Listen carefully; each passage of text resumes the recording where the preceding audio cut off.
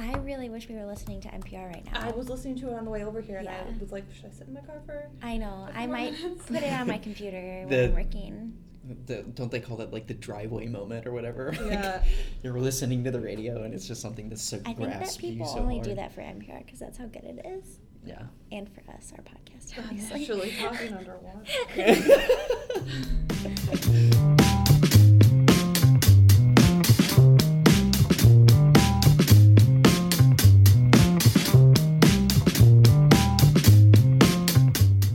Welcome to Talking Underwater. One water. One podcast. I'm Bob Crossan, Managing Editor for Water and Waste Digest. I'm Amy McIntosh, Managing Editor of Water Quality Products. I'm sorry, did you forget your I magazine? literally forgot the name of I told you. And I'm Lauren Baldus, Managing Editor of Stormwater Solutions.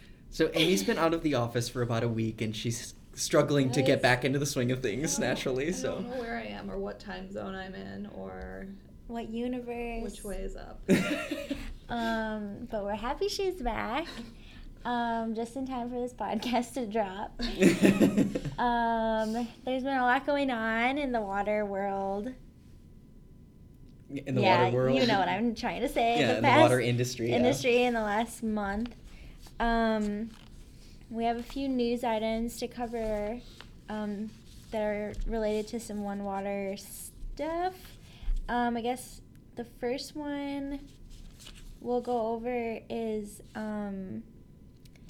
in Massachusetts. They need to, they're holding a public meeting to limit and reduce nitrogen that has been flowing into the coastal waters of the, I think it's Slocum River estuary system.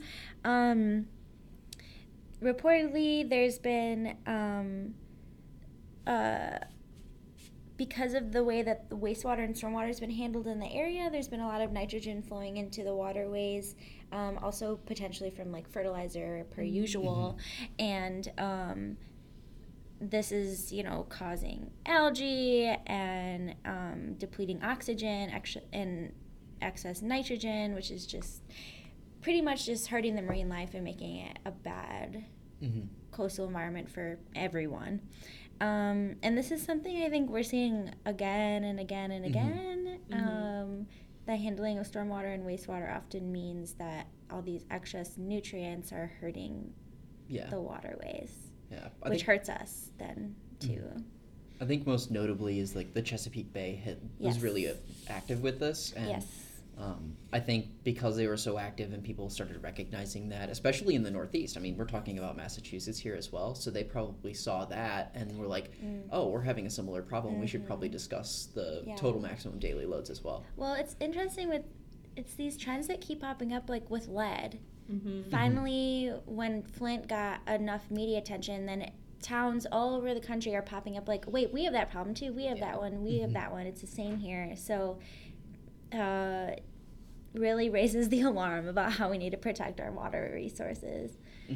And then another news item I wanted to bring up was related to our Day Zero coverage, which is covering water scarce regions, which is Martin County, Kentucky, has declared a state of emergency because they have very low drinking water reservoir levels. So no good. That one's interesting too because it's not really drought related, where that's a lot of like the water scarcity we see is drought related, but this is actually a mechanical failure. So it just goes to show how we rely on this infrastructure, and not only is it drought related, but if our infrastructure breaks, is out of commission, then we don't get any water. It's not simple. It's complicated. And it's all a matter of funding too. This news item we have on our website, on WQP's website, says that it's going to cost to fix the pump, and in the meantime they're renting pumps, which is driving them into debt. So very expensive. And beyond the pump thing, the district is in debt from other issues. So it's not looking good, but that's, once you get past, like we said, the weather-related, drought-related water scarcity issues, there's funding, which is difficult to come by, and all these other That's always the problem, funding. And when it comes to that funding side, we've seen some movement on water infrastructure recently, but there's still like an infrastructure bill in full has not really been passed. No. So we are I think this will be something that we'll see more often, is that especially in areas that are struggle with funding, or like struggle to bring in the property taxes they need to make the repairs they need, this equipment is not cheap. I mean, it's gonna hurt some rural areas like way harder than major cities and whatnot, because they just don't have the capital. And here's the question: what will it take to get this funding? Like, when will people wake up that like we need this? Yeah, it's worth funding. And last but not least, this will be a nice segue into the rest of our discussion today. New Jersey American Water held a ribbon-cutting event for a project on their water treatment plant in Bridgewater, New Jersey, that's protecting the facility from floodwaters during heavy rain events, which is so apparent if you look at areas where major storm events have hit, such as Houston and now the Carolinas. You have to protect the water treatment plants from these major events, or else nobody will have drinking water for a while. Especially on the coasts. Yes. Right. So today, and also I wanted to mention that all these news items, like Amy mentioned, are available on our websites. So if you want to read more, just check out the sites. But today we're going to start off by talking about Hurricane Florence a little bit and its effects. Yep. So I suppose we should just talk kind of more generally about it first, but it was a massive storm. There's a lot of lead up to it and a lot of discussion about it in the lead up, that it was going to be one of these massive storms on the level of Harvey. As it approached the coast, however, the winds got downgraded, but the water problem still remained. It just hovered and dropped a ton of rain. Yeah. So the strong hurricane winds that normally are that's normally where a lot of the damage to structures comes from oftentimes. That was not so much the issue this time, but there was a lot of water dropped. I believe that looking at this article on our site, there was 8 trillion gallons of rain supposedly in that area, which is enough to fill. Crazy. That's enough to fill 12 million Olympic swimming pools. Oh, is that all? So much water. 12 million. So, this equates to around 50 inches of rain in certain areas. So it's not that far off from Houston. Houston was, I think, 52 or something like that, 52 inches. So, I mean, in terms of water, it's on the level. Like, we're talking the same level of devastation to communities, to water treatment plants, to wastewater treatment plants, and to riverbanks. One of the big things that I saw online that the Weather Channel, this kind of went viral, they did this really cool augmented reality thing to highlight just how much the water level rises during a storm surge. It was just really fascinating. They talked about the areas it'll affect, and then the guy's like, we wanted to show you what this looks like. So they had this static image static video of a street corner in the Carolinas somewhere, and then they used augmented reality to show the level, the 3-foot level, the 6-foot level, the 9-foot level, and above.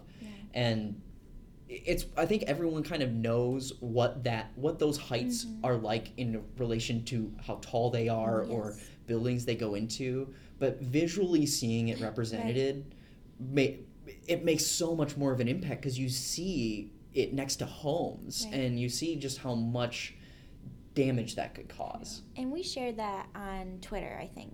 Yes. Correct? Okay, so that's still there.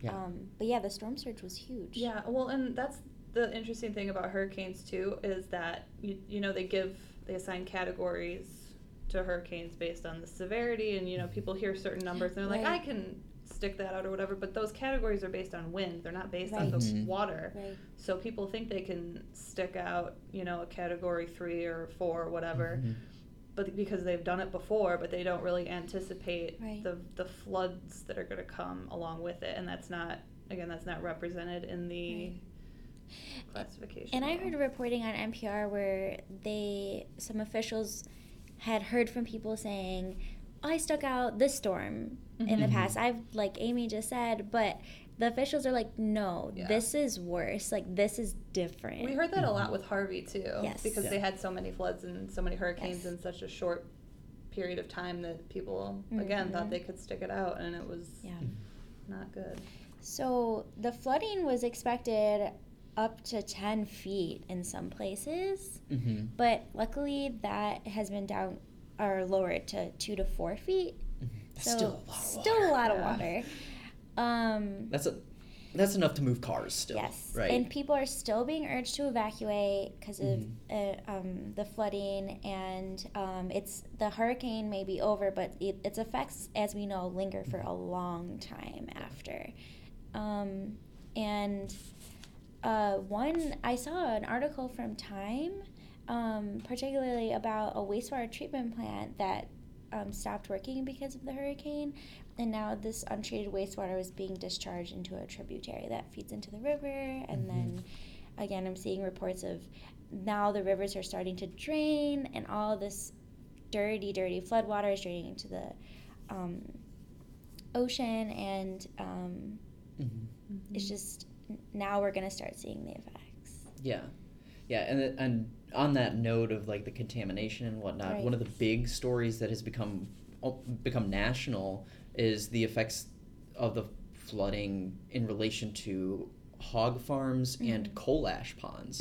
So the Carolinas, there are still quite a few coal ash ponds in the Carolinas, and with this flood water, I mean, it's just mixing in. It's becoming a much larger coal ash pond. So that stuff's just going to move around, and that's just going to spread toxicity basically. Yes. But the hog farmers were draining like waste lagoons in anticipation of Hurricane Florence because they knew of this flooding problem. And again on the one of the other sides of that same coin that NPR, again going back to NPR, talked about was kind of the ethical issues involved with the hog farms and whatnot, because people take like their dogs, their cats, birds, fish, like they take all their pets and stuff. But when it came to these hog farms, some of them, how do you take that many animals? And they made a really interesting point about the ethical nature of how you treat those animals on that farm, because for some of those even for some of those farmers, it could be a pet pig, and it kind of changes the dynamic there, and I thought that was interesting. But it definitely raised a lot of logistical issues. Yeah, how do you transport all those pigs? Do you have the transportation capabilities? Where are you going to bring them? But yeah, I think a lot of the response has been figure it out, because it seemed, at least from what I've seen, people have been are very upset about the treatment of those animals. So for those waste lagoons, we have an article on our site about this, that hog farmers were pumping liquid waste out of the lagoons and spraying fertilizer on nearby fields to create more room in the pits for potential rainfall. So those efforts were basically to lower the water level so that it could accommodate more water. So where are they draining the pits to? Does it say? I'm not sure that it says here. I'd be curious to hear about that. Yeah, there is a quote from someone here that we try to pump down as much as we can, but after that, it's kind of in God's hands. We're kind of at the mercy of the storm. This is a quote from Marlo Vaughn of Ivy Spring Creek Farm in Goldboro, North Carolina. Yeah, everyone's at the mercy of the storm. So anyway, if you are in that area, really, our hearts go out to you guys. We hope that you are safe. If you have anything that you can share with us, please do. We'd love to hear from you and make sure that that you guys are doing okay down there. Once you're safe, if you have photos or videos, we'd love to see them. And for me, I was right before the hurricane hit. I was getting ready to head to the Water Quality Association's mid-year leadership conference in Hilton Head, South Carolina, which, up until it was basically a couple days, maybe a week or so before the conference, the hurricane didn't really seem like much of a threat at all. Or it really wasn't on anybody's radar. It was more of a tropical storm in the middle of the ocean. And then the weekend before, we got an email, I think it was the Sunday before, we got an email from WQA saying, we're keeping an eye on the situation, we'll let you know. And then later that day, they sent another email that said the conference was canceled. And they did the whole conference virtually, which... They've never done before, They've right? never done that, yeah. So... Basically, it was, I believe they said like a 48 to 72 hour like turnaround where they had to move all of their, because it's basically a conference with committee meetings, board meetings, things, task forces, things like that. And then they do a big industry update luncheon with different heads of different committees speaking to everyone. So they basically had to coordinate all these virtual meetings with everyone. And the day of their industry update, where they, like I said, bring everyone together, like different heads of committees and directors and whatnot, they actually reached out to me and asked if we wanted to go to their office and see them kind of behind the scenes put this conference together, because they're local to us. They're in Lisle, Illinois. So we did. Our associate editor Lauren and I went to Lisle and we watched them put on their industry update, and it was fascinating to see behind the scenes because they had people in Minnesota, they had people in Wisconsin, they had people all over the country, and they had people in their office and it was all on webcam. They had people on webcams with slides and stuff, and it was this huge technical thing that it was fascinating to see. And then afterwards we got to sit down with Polly Undesser, their executive director, and she spoke to us a little bit about what it took to put this conference on. So we have that interview for you right here.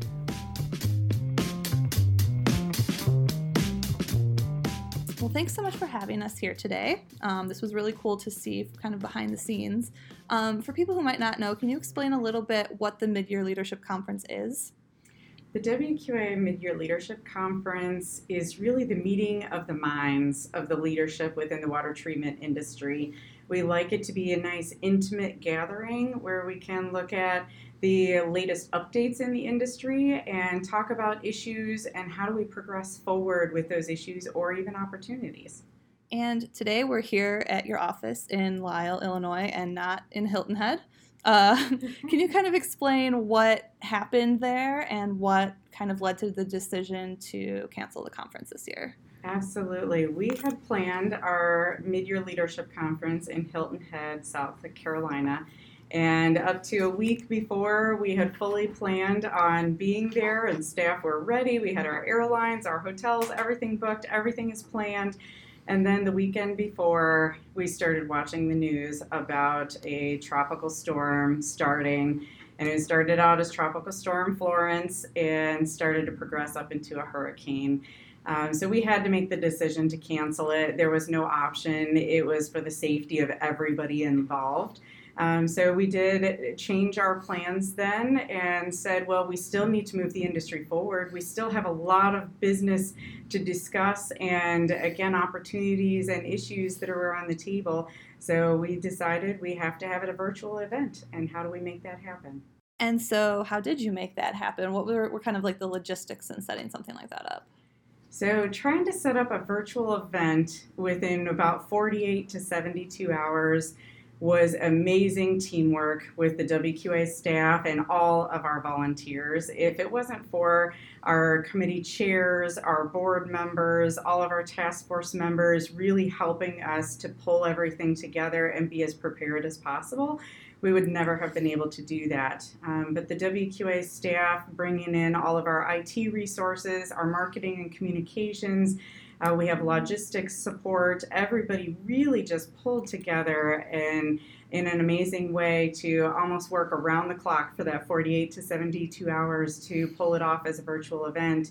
And, all of the content has gone really well, and we're excited. It's been an exciting and fun way to throw a mid-year. Great. And what has the response from your members been? So far, everything that I've heard has been kudos, kudos, kudos to everybody. I have not heard one negative thing. Everybody was happy in the decision because it was in the best interest of the safety for everybody.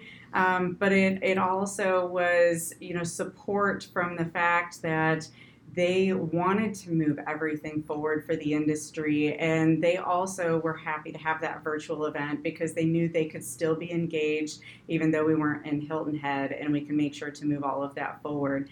It's even gone so far that we've had a lot of our attendees and others say that they want to donate their registration fees, activity fees, or sponsorships to the Research Foundation or WQA, which has just been a huge generosity on their part because this has been a significant event for everybody.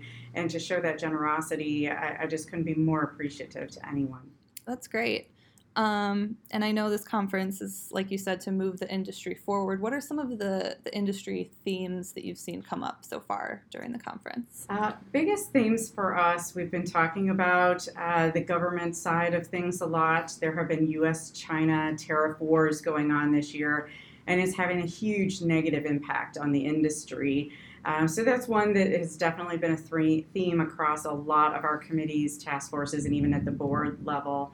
On the other side, we have the safety and health impacts of new contaminants that are coming up. So we have the PFOA, PFOS, and the whole 3,000 to 4,000 compounds that are lumped in that whole grouping.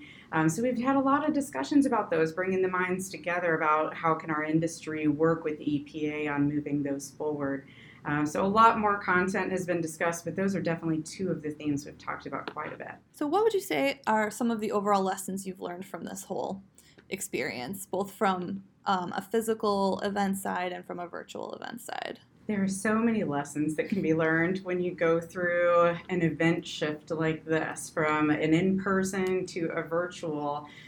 One of the first was just the amazing teamwork of the team here at WQA that was apparent right away. Everybody jumped into an all hands on deck without even needing to be asked. Same thing from the membership and everyone that we work with. Everybody just jumped into it. So as far as lessons learned, I would say I would do it again because I know that engagement and support is there from the industry as well as from staff, and that really helped pull things off. If I was asked, would we change anything if we had to do this all over again? I would like a little bit more time in planning.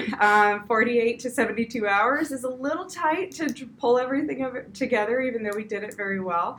More planning time would be great. And other than that, we definitely have a few tweaks with the logistics or the IT side that while it looked seamless on camera and everything in the background, the team was really pulling together to make it look that seamless. And so there's a few tweaks that I'm sure we would do in the future. Well, you invited us here this afternoon, and we really appreciate that. And it was really cool to see it kind of behind the scenes. And everyone looked very cool, calm, and collected from our side. So it was really impressive to see you guys pull that off with so many people remote and so many people here. So that was really great. Absolutely.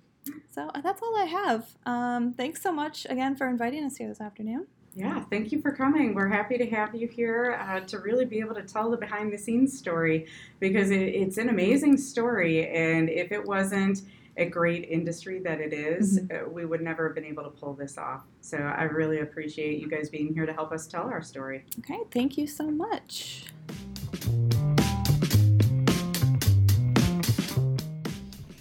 So that was our chat with Polly. If you want to see more from this virtual event, we actually have a video on WQPmag.com that we put together after our visit. We spoke with Polly. We also spoke with Linnea Schleier, their meeting services director. So go check out that video, and you can kind of get a glimpse of what it looked like behind the scenes, especially if you were someone who was watching virtually, if you were interested in seeing that. So it was pretty cool. So we'll preview some of our next issues for you guys. October, yeah, this is crazy. It's almost the end of the year, which is wild. So, Bob, do you want to kick it off? Yeah. So for my October issue, our lead story this month is on virtual reality. I had an engineering firm approach me about virtual reality and how they're using it in their firm to create water and wastewater treatment plants, and how virtual reality can be used, kind of talking about the potential for it. So we have it's a pretty big spread in the issue, and it's really cool, really fascinating. As a young man, I play a lot of video games, and virtual reality is like so cool in that regard. But seeing how this can apply in business settings is like even more fascinating in some ways, because they can design all this stuff in CAD software, and then you can virtually walk around the entire plant. You can see 1-to-1 ratios of how many feet are between buildings, where your staircases are, all that kind of stuff. So when it comes to actually building, before you even put a shovel in the dirt, you've basically made almost all of your change orders. So you're cutting down on a lot of expenses later on down the line. Mm-hmm. So it's really fascinating. That was a highlight for my issue for sure. For WQP, this feels like a lifetime ago because this issue was done so long ago. But our lead story, our cover story, was written by our associate editor, Lauren Estes, and it's on emerging contaminants. That was a big topic during this WQA mid-year industry update, and also at the Eastern Water Quality Association show that I was at last week. These emerging contaminants, PFAS and Gen X, they're really, it's an industrial contaminant that comes from the manufacture of like Teflon and firefighting foams and things like that have contaminated the groundwater, and people are just now kind of learning more about them and finding these contaminations and stuff. And so the article is basically about how the POU and POE industry can kind of take this opportunity to treat these contaminants, because if you're going to build these treatment processes into treatment plants, that's going to take years. Mm-hmm. So for the time being, POU and POE are kind of the opportunity to treat this stuff. So definitely want to check that out. We also have an article from Tim Miles on millennials, which I always, as a millennial, these things kind of give me pause sometimes, because that's a nice way to put it. the way people tend to speak about millennials can be a little disconcerting sometimes. But Tim's article is really awesome. There's one quote that was my favorite, and we use it as a pull quote, and that is, "Despite what you may believe, millennials' top concerns are not goat yoga and ping pong tables. You know what they care about? Health insurance." That's my favorite part. Right. So yes. Check that out. We also have our commercial water section in this issue. And there's a pretty cool article in there about, normally we have, case studies and things like that about commercial water projects and stuff, but there's one in this issue about how businesses can translate their residential water treatment skills to the commercial sector. Things like, sizing systems and different treatment concerns and things like that. So that's October for WQP. Nice. For stormwater, our special section this month is on low impact development. And one of the stories is on installing bioretention and potential errors that you might make and how to avoid those. And our cover story is about a community-based public-private partnership that was used in Prince George's County, and how that allowed them to improve their failing infrastructure. And it's a very, very interesting story. This is not a very common P3, especially not in stormwater to my knowledge, but it's growing. And this is a great case study that captures how it works and how it works well. I also just attended P3 boot camp in Chicago, and this was one of their featured case studies that they presented as a good example. So I highly suggest reading more about it in the magazine. And also this month we have a story on a smart sewer system in Kansas City. Bob and I, particularly on the wastewater and the stormwater side, are keeping our eyes and ears peaked for smart water because it is a growing trend. So this is, we're starting to see it more and more. So that's another good one. And if you hear good projects on it, please send us some information. We're looking for some more content on that front. So we'll be at WEFTech next week. Already. Monday. Monday. And one thing that we're hosting is our Top Projects event. Yeah, so Monday night we have the Water and Waste Digest and Industrial Water and Waste Digest will be presenting their top projects for 2018. There are 10 for WWD, there are 5 for IWWD, and we will also be honoring our industry icon who was interviewed and featured in the September issue of the magazine. So that's our Monday night. That's going to take up a lot of our time, and I believe we're going to be making some video from that, so look forward to that. And then also at the show, we do have some planned interviews that we're going to do for the podcast, so you can look forward to some information from the show floor as well. So I know that Amy has set up something on that front. Yeah, we're going to meet with some folks from the Water Council at the Wisconsin Water Innovation Pavilion. Just to kind of see, what's going on over there. I believe they do have some new initiatives and things that they want to talk about. So they say they're making a few announcements. We don't know what those announcements are, but you can find out on the podcast. We're going to be talking to them. So yeah. And we'll also be doing show wrap-up videos each night, like we usually do. So keep an eye out for those. Yeah. And also Tuesday's my birthday, no big deal. So just everybody has a birthday, Lauren. But not everyone loves theirs as much as I do. And anything else about WEFTech? Are we forgetting? I think that's about it. Okay. Keep up with the day-end wrap-up videos. You can see kind of what we're doing on a day-to-day basis and hear what we're finding on the ground floor when we're in New Orleans. So. And then just in, less than 2 months, in a month and a half, the Stormwater Solutions Conference and Exhibition is in November. Registration is still open, and we're actually having a special $99 discount right now. It's only lasting until October 15th, but that's full registration for only $99, so definitely recommend taking advantage of that, and we'll be presenting our top project winners at that event for Stormwater Solutions, so keep an eye out. And of course, last bit of housekeeping, if you have any questions, comments, concerns, things that you want to talk to us about, things that we should probably bring up on the podcast, you can email us at talkingunderwater@sgcmail.com. You can leave comments on all of our websites. You can follow us all on Facebook and Twitter and message us through that as well for Water and Waste Digest, Stormwater Solutions, and water quality products. So yeah, please do get in touch. It's really easy. We're receptive, and we're looking for some more audience interaction. That'd be really cool. We're cool. Yep, and if you're at WEFTech, stop by booth 4028. That's Water and Waste Digest booth. We'll all be there, though, representing all the magazines. So come say hi.